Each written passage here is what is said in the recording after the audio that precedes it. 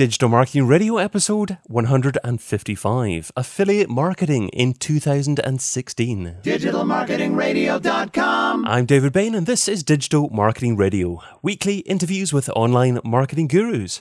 Catch up with all the previous episodes at DigitalMarketingRadio.com. The big interview with David Bain. Today I'm joined by a man who's been involved with affiliate marketing for over 10 years now.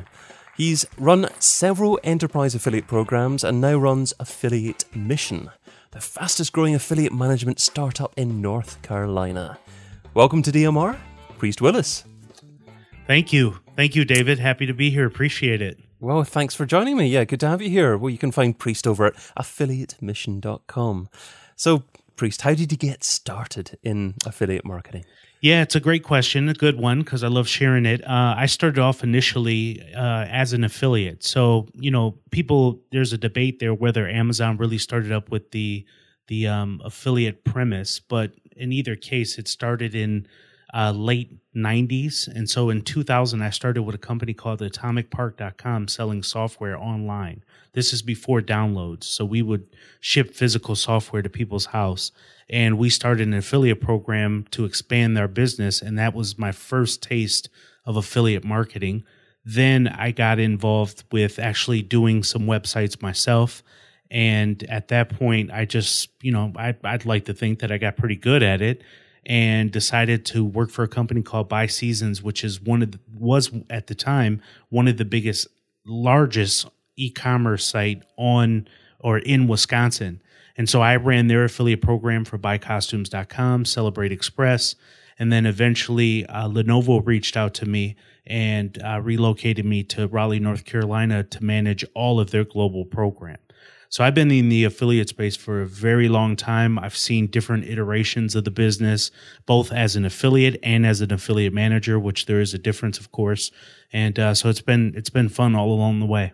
That's an incredible length of time. It's almost 2 lifetimes in internet years, and internet business years anyway. It really is. That's a great way to see it, because when you tell people that, it's not gold watch long. Typically you get, if you're at a company for 20 years, you get a gold watch. But in the internet, it's a lifetime. So it really is. Yeah. I mean, I remember starting my first online business in the year 2000. So roughly the same time. And that's, over 16 years ago now. It's just phenomenal. But we've seen so many changes over that time. How could you possibly summarize maybe the changes in affiliate marketing during that time period?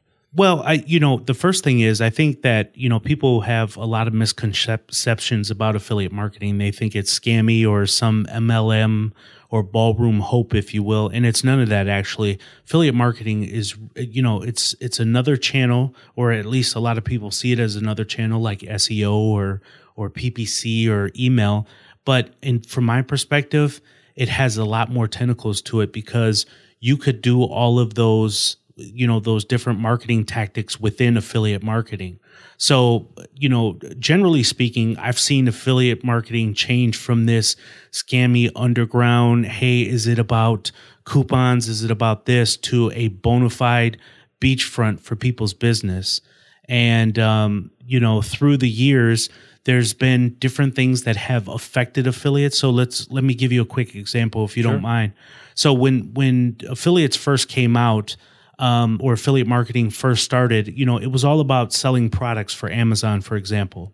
And then what happened was, when other merchants started to create affiliate programs of their own, they got affiliates on board, and people tried to scam sort of the Google system. So they would create these niche websites and just pound them out right to Google. Well, Google started to get wise to that, and they started to create these algorithm change, which is known as Panda and Penguin, which affected those guys that had those contents that were meant to scam the system. So what Google did was, and I agree with the algorithm change, by the way, all they did was challenge the affiliates to become a little bit stronger in terms of the content and the value that they would provide the user or the listener or whoever it was out there. But, what would happen was this vacuum was created, and then coupons became like the top affiliate in the space, because now the content guys slightly went down in the rankings.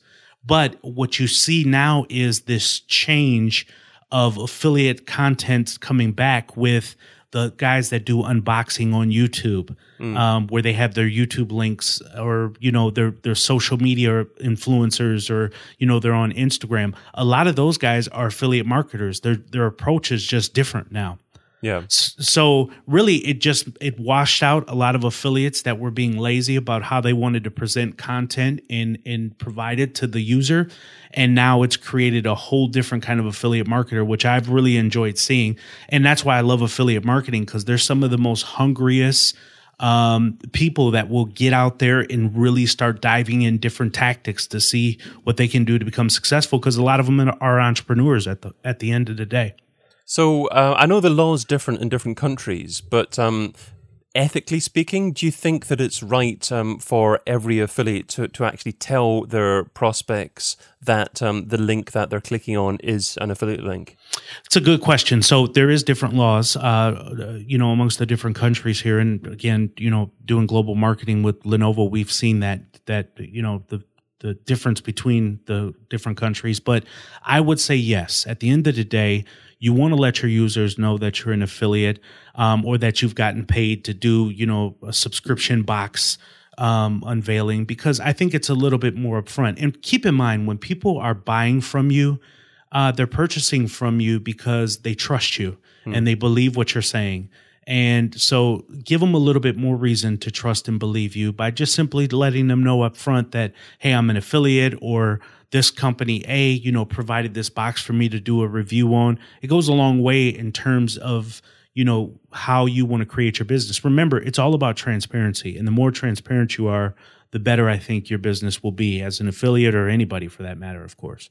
So do you think the majority of customers browsing the internet, finding links, are aware of what's an affiliate link and what isn't an affiliate link? That's an interesting question. If I had to guess, I would still think we're in a space where it is probably you have far less people that know that they're an affiliate link versus those that do. Mm-hmm. Just because a lot of times within the affiliate link, there is appended URLs within there that pings, the network. So if we're talking about ShareSale or Commission Junction or whatever network is, running with that affiliate program. And a lot of that is being done on the back end. So you think about the common user. The common user isn't necessarily watching that link change over as you click into whatever the merchant is. So I would gamble to say no, that, most people don't know. But there's a large percentage. And trust me, as the years have gone by while I've been in the space, a lot more people have become educated about, affiliates and the role that the influencer plays on the shopping piece. Well, of course, there's so many different types of tracking links nowadays. Users are used to seeing tracking links, even from organic search in Google. You can see the URL change a little bit, so Google is aware of exactly what link users clicked on. So there are very few natural links that don't change at all and don't have any tracking scripts on them at all. That's right. Yeah. So if you're a publisher and thinking of getting started, wanting to make a bit of extra revenue through affiliate links, what would you say is some of the best ways of actually getting started with that? Yeah, so I don't think you don't have to go out and pay for courses and do, all this huge stuff. Again, when I started in affiliate marketing, there wasn't a lot out there. So you really had to kind of start doing things yourself and playing along the way. But I think it's just as easy enough for you to go out on YouTube and you will find some very, very good affiliate marketing 101 videos that will show people how to sign up in a network and how to do this. There's great blogs out there. I've been reading and seeing people put up blogs all the time about affiliate marketing, and just people have their own personal stories about how they got started, what steps they went into, what networks they signed up. That wasn't even a thought, 10, 15 years ago when I got in this space. So, for somebody that thinks they have to spend thousands or even hundreds of dollars to get some kind of teaching tutorials, you don't need that. You just go out to YouTube, try to look out there. And then what my next suggestion, David, would be for people to just start doing some testing on their own. So, pay $10 for a domain, create a WordPress site, create a good domain name, and then find a niche that you think makes sense for you. And then all of a sudden start selling, try to test around and play with some products that you want to promote. And how do you select the best products or the best networks to actually go with to begin with? Yeah, you know what? So I could give you right now like 3 best products that are really hot in the space. So for example, some of the big things is like workout gear. There's subscription box companies like Wannable and Stitch Fix and all these companies that are really hot. So mommy bloggers are doing amazing right now in subscription box companies. But you know, the reason why I don't go through a list with people to say, hey, these are the best things to go after is because a lot of people get excited and, you know, it becomes another shiny thing in the internet space for them and they sign up and then for whatever reason, they lose the excitement for it and they quit. So my suggestion to them would be not necessarily looking for what the hottest item is, but looking for the thing that you can speak most articulate to, look for the thing that you think you can sell and that you don't mind continuing to work on, even if you don't see any fruits of your labor after 2 months or whatever the case is. So that's kind of the approach I take versus always trying to find the hot item. I could tell you what it is, but again, that won't do you any benefits if you're not comfortable with talking about computers or you're not comfortable with talking about subscription boxes. Yeah, sure. No, I think that's absolutely great advice. You need to be doing something that you're comfortable with for the semi-long term because it's not going to happen absolutely overnight, certainly not for someone starting up for the first time. So I'd like to explore things from the other perspective as well, and that is from the business perspective. If they're considering affiliates as a marketing channel into their business, they're perhaps doing all right with organic search, paid search, social media as well. Are there certain types of businesses that are a good fit for affiliate marketing and should definitely be considering affiliate marketing? Well, look, I think if you have an online business, and I may be a little bit too close to say this, but I think you should be having an affiliate marketing program, period. And the reason why is if you're selling a physical product to the masses, then I think that all you're doing with affiliate marketers is you have some extended, you're extending your affiliate marketing team of sorts. So there are people that you will never touch that, those folks will, and it'll give you an opportunity to be able to connect with them at a relatively low risk. So if I was in business and I was selling a widget of some kind, I would definitely start an affiliate program because again, it's a relatively low risk aside from my cost that I'm paying the network affiliate manager like myself, and then the percentage that you're going to pay the actual affiliate. I think it's the ROI on it is well worth it. And of course, there's networks that generally you have to pay a chunk of your profit to. My understanding is that it's generally about a third or something like that. Yeah. So there's some networks that will charge you 20% on a sale. So for example, ShareSale. I don't have any affiliation with them, but I'll just give this as an example so people can put this in perspective. So ShareSale will charge you a startup fee. So you will pay, I think it's $550 to get started with them. And then you will pay 20% on each sale. So if you're doing the math here, if you're selling a product, your typical AOV on that product is, your average order value is $100. You're paying 20% to ShareSale, and then you're going to pay 10%. If that's what you're going to pay in commission, you could pay whatever you want. You're going to already pay 30% on that product. So you again, if you're starting up an affiliate program, you have to do some math on your back end to see if it makes sense for you. But I think it makes sense just on sheer volume, just on, again, penetration into the market. I think it'll get you out there faster, especially for a small business, than it would on something else. But there are other networks that won't charge that percentage because you're paying a much larger flat fee. So there's programs out there that have a SaaS model, software as a service, like Impact Radius. Again, no affiliation, nothing that I get from them. But they have a business where they're going to charge you anywhere from, $600 to $1,000 a month. But that's for unlimited sales. Doesn't matter what you're selling. So, but, with a SaaS model, you're doing more of the work. Whereas, you take a Commission Junction network, they have account support that will help you and support you along the way. So there are different iterations, David, that you could do on the network side. So you will have to do your homework there a little bit. But that's what an affiliate manager there is for. Affiliate manager is to help you kind of swim through that network stuff, and then also find the affiliates that make sense for your products. And one of the other options, of course, available to you is to just use affiliate software, perhaps installed in your own server or somewhere else, and just maybe pay a few $100 fixed fee for that. But then if you do that, you're not going to have that network of affiliates already there, just actually finding out about you as soon as you launch on a network. So because of that, are networks generally the best place to go rather than actually use your own software? Yeah, I would always suggest that people go with the networks because, one, it does kind of open you up to the other affiliates that are within that network and they're promoting other merchants. So you kind of just get that by osmosis in a lot of ways. But more importantly, a lot of times when you're a newer business and you are trying to start an affiliate program, and you put some software on there, that affiliate, that person that's promoting your product, they're not sure how they would get paid. They're not, because they don't really know you like that. So they need a third party that almost validates your business in a sense. So if you're on Commission Junction, what that affiliate typically thinks is, okay, this business must be safe. They're on Commission Junction. Whereas if you have a third-party software, they don't know if you're going to pay me on one order and decide not to pay me on another.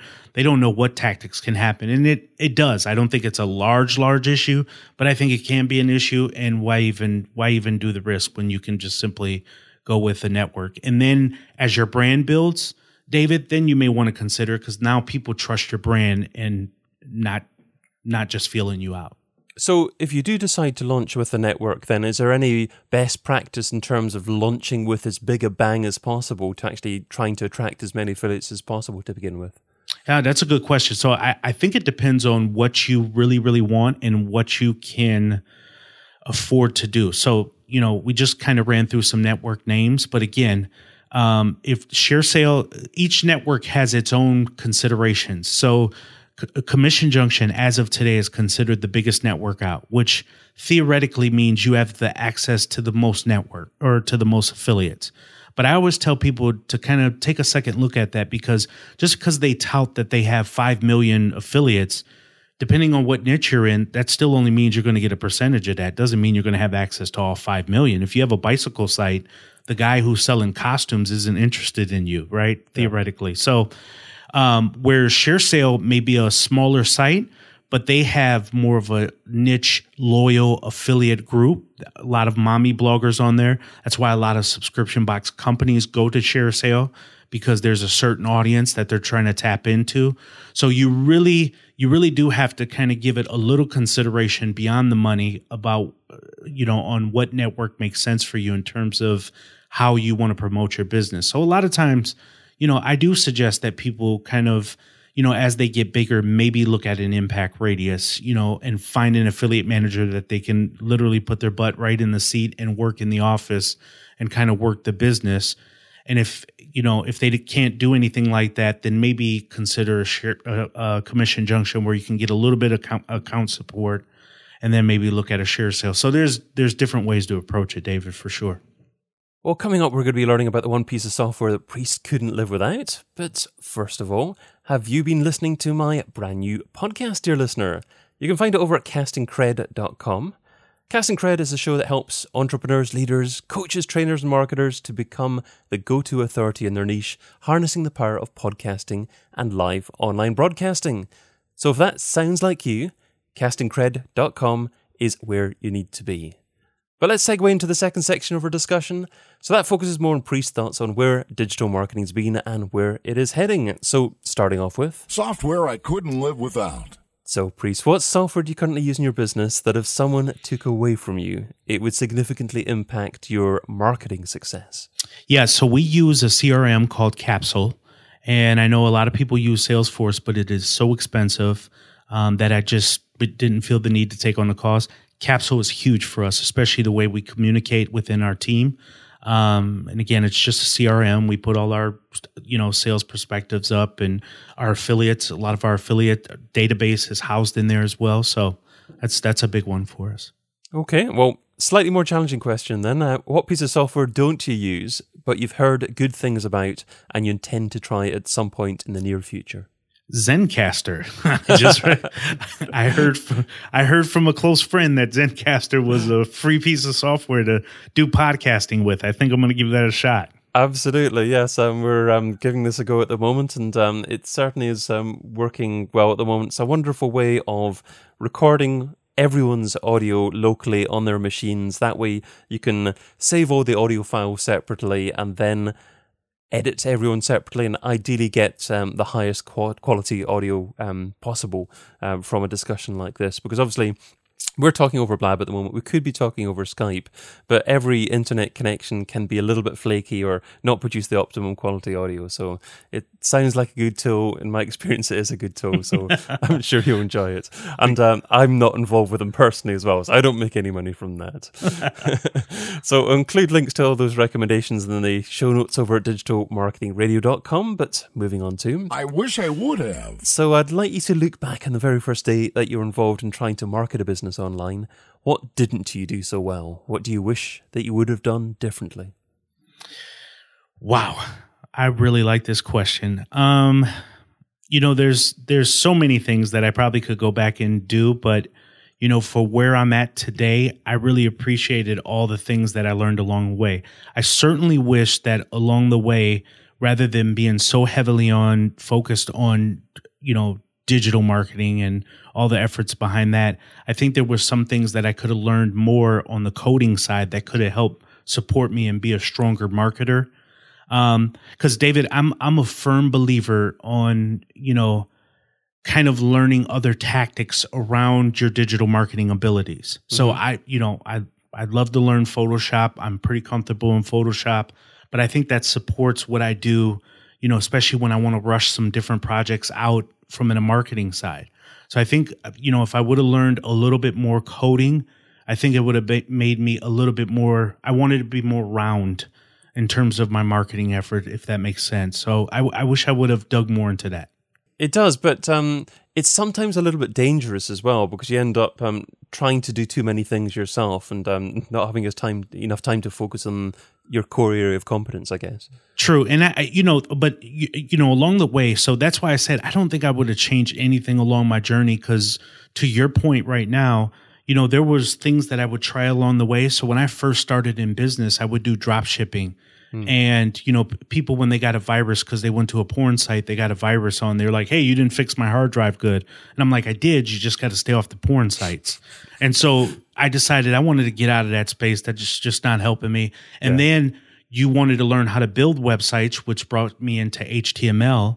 So I learned how to build websites, and then that became too laborious. But then I learned, how are people making money on those websites? And that's what literally brought me into affiliate marketing. So I think finding out who you're not helps you find out who you are. And so that's kind of what I mean by, if I would have played a little bit more with coding and some other pieces, that may have helped. Yes, no, a great point. And as long as if you learn on the way, then there's nothing wrong with doing it wrong. But also, when we got started 16 years ago or so, there was no one there to actually teach us how to do it. It was learning by tripping and falling and then getting up again and trying something else. That's very true. Very true. The this or that round. So this is the quick response round. 10 quick questions here and just 2 rules. Try not to think about the answer too much, and you're only allowed to say the word both on one occasion. Ready to go? I'm ready. Email or Twitter? Twitter. Audio or video? Audio. Affiliates or display advertising? Affiliates. Facebook or Google Plus? Facebook. Online press releases or one-on-one relations? One-on-one. Paid search or SEO? SEO. Email contact form or telephone number? Email contact form. Website or app? Website. Social subscriber or email subscriber? Email subscriber. And local marketing or global marketing? Global. That wasn't too tough at all. You know both. You did try and say affiliate for a couple of answers, but well, it's just ingrained in me. I can't help it.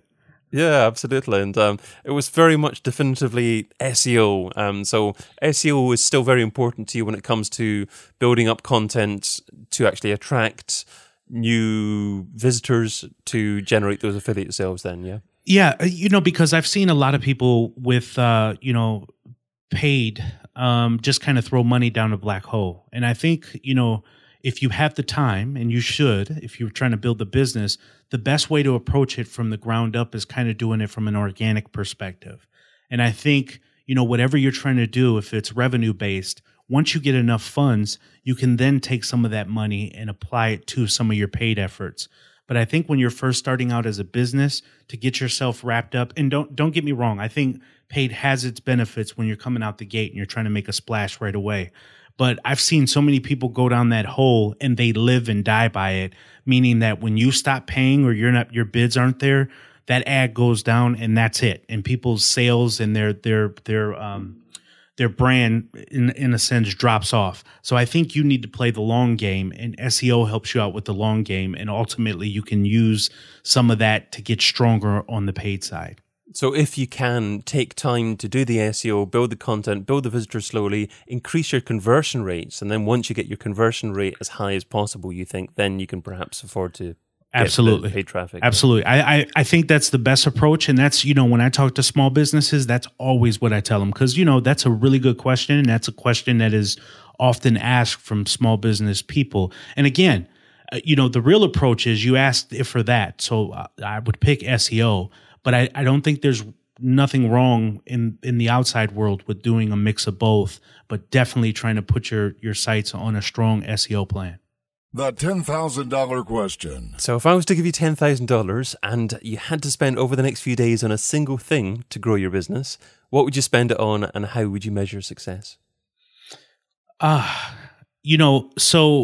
hardest thing, David, to growing my business right now has been, and this is going to sound really weird, but it's been finding really, really strong people. So we have a staff, but we're growing so fast that we're always bringing new people on.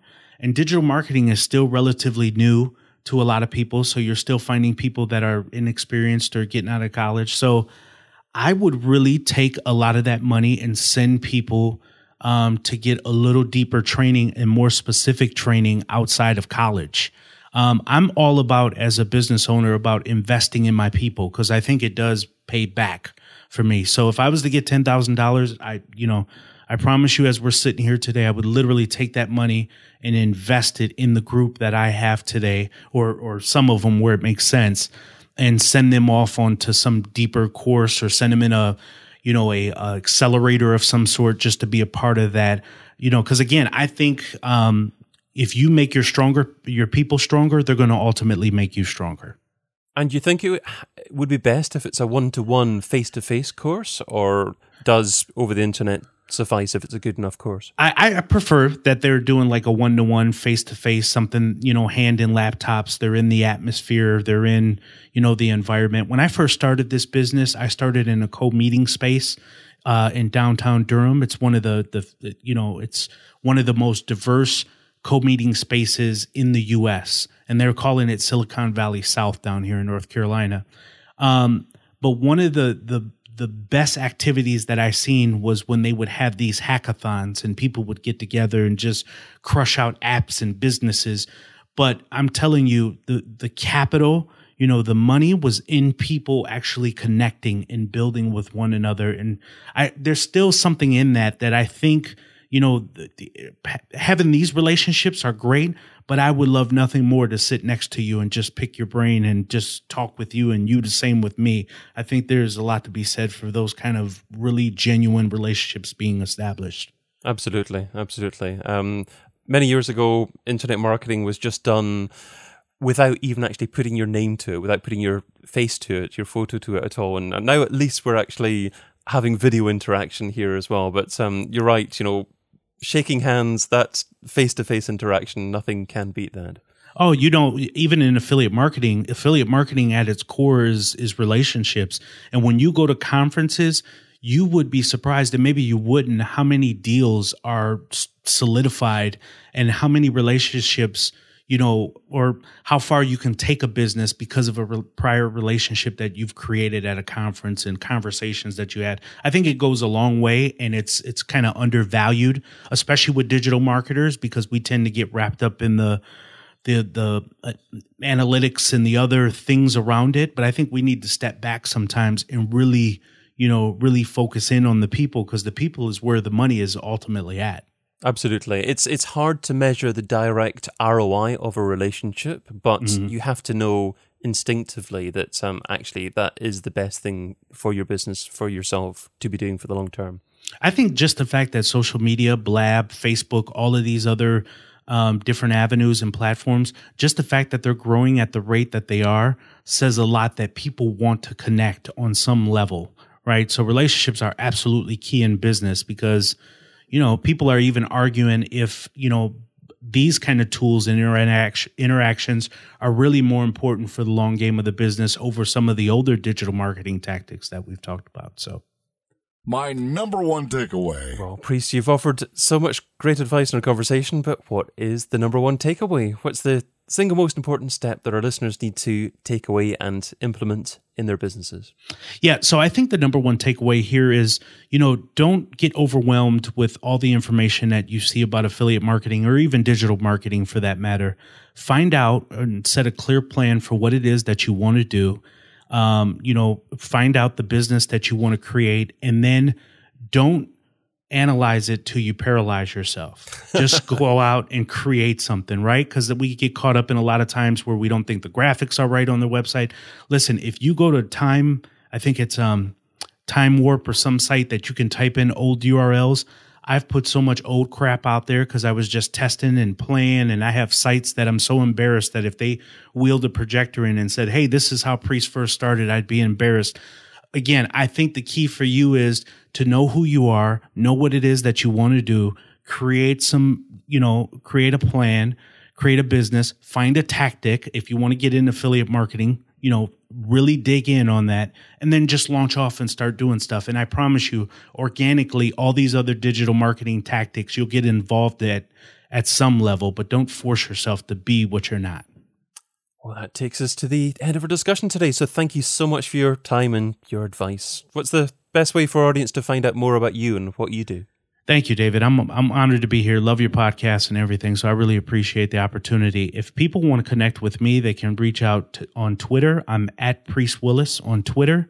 They can also go to affiliatemission.com, contact me there. Otherwise, you can just email me at Priest, Priest, that's my real name, Priest at affiliatemission.com. Great stuff. So thanks to Priest, and thanks, dear listener, too. If you enjoyed what Priest shared today, tell us what you think. An iTunes review is always good, of course, and I might even read out your review in a future episode. And if Twitter's your thing, at David Bain is my handle. Maybe it's your thoughts on this episode, maybe you have thoughts on future episode topics, or perhaps you'd like to suggest a future guest. Whatever it is, it would be good to hear from you. But until we meet again, be fantabulous and do one thing that scares you. Adios, and thanks again, Priest. Great episode. Sweet.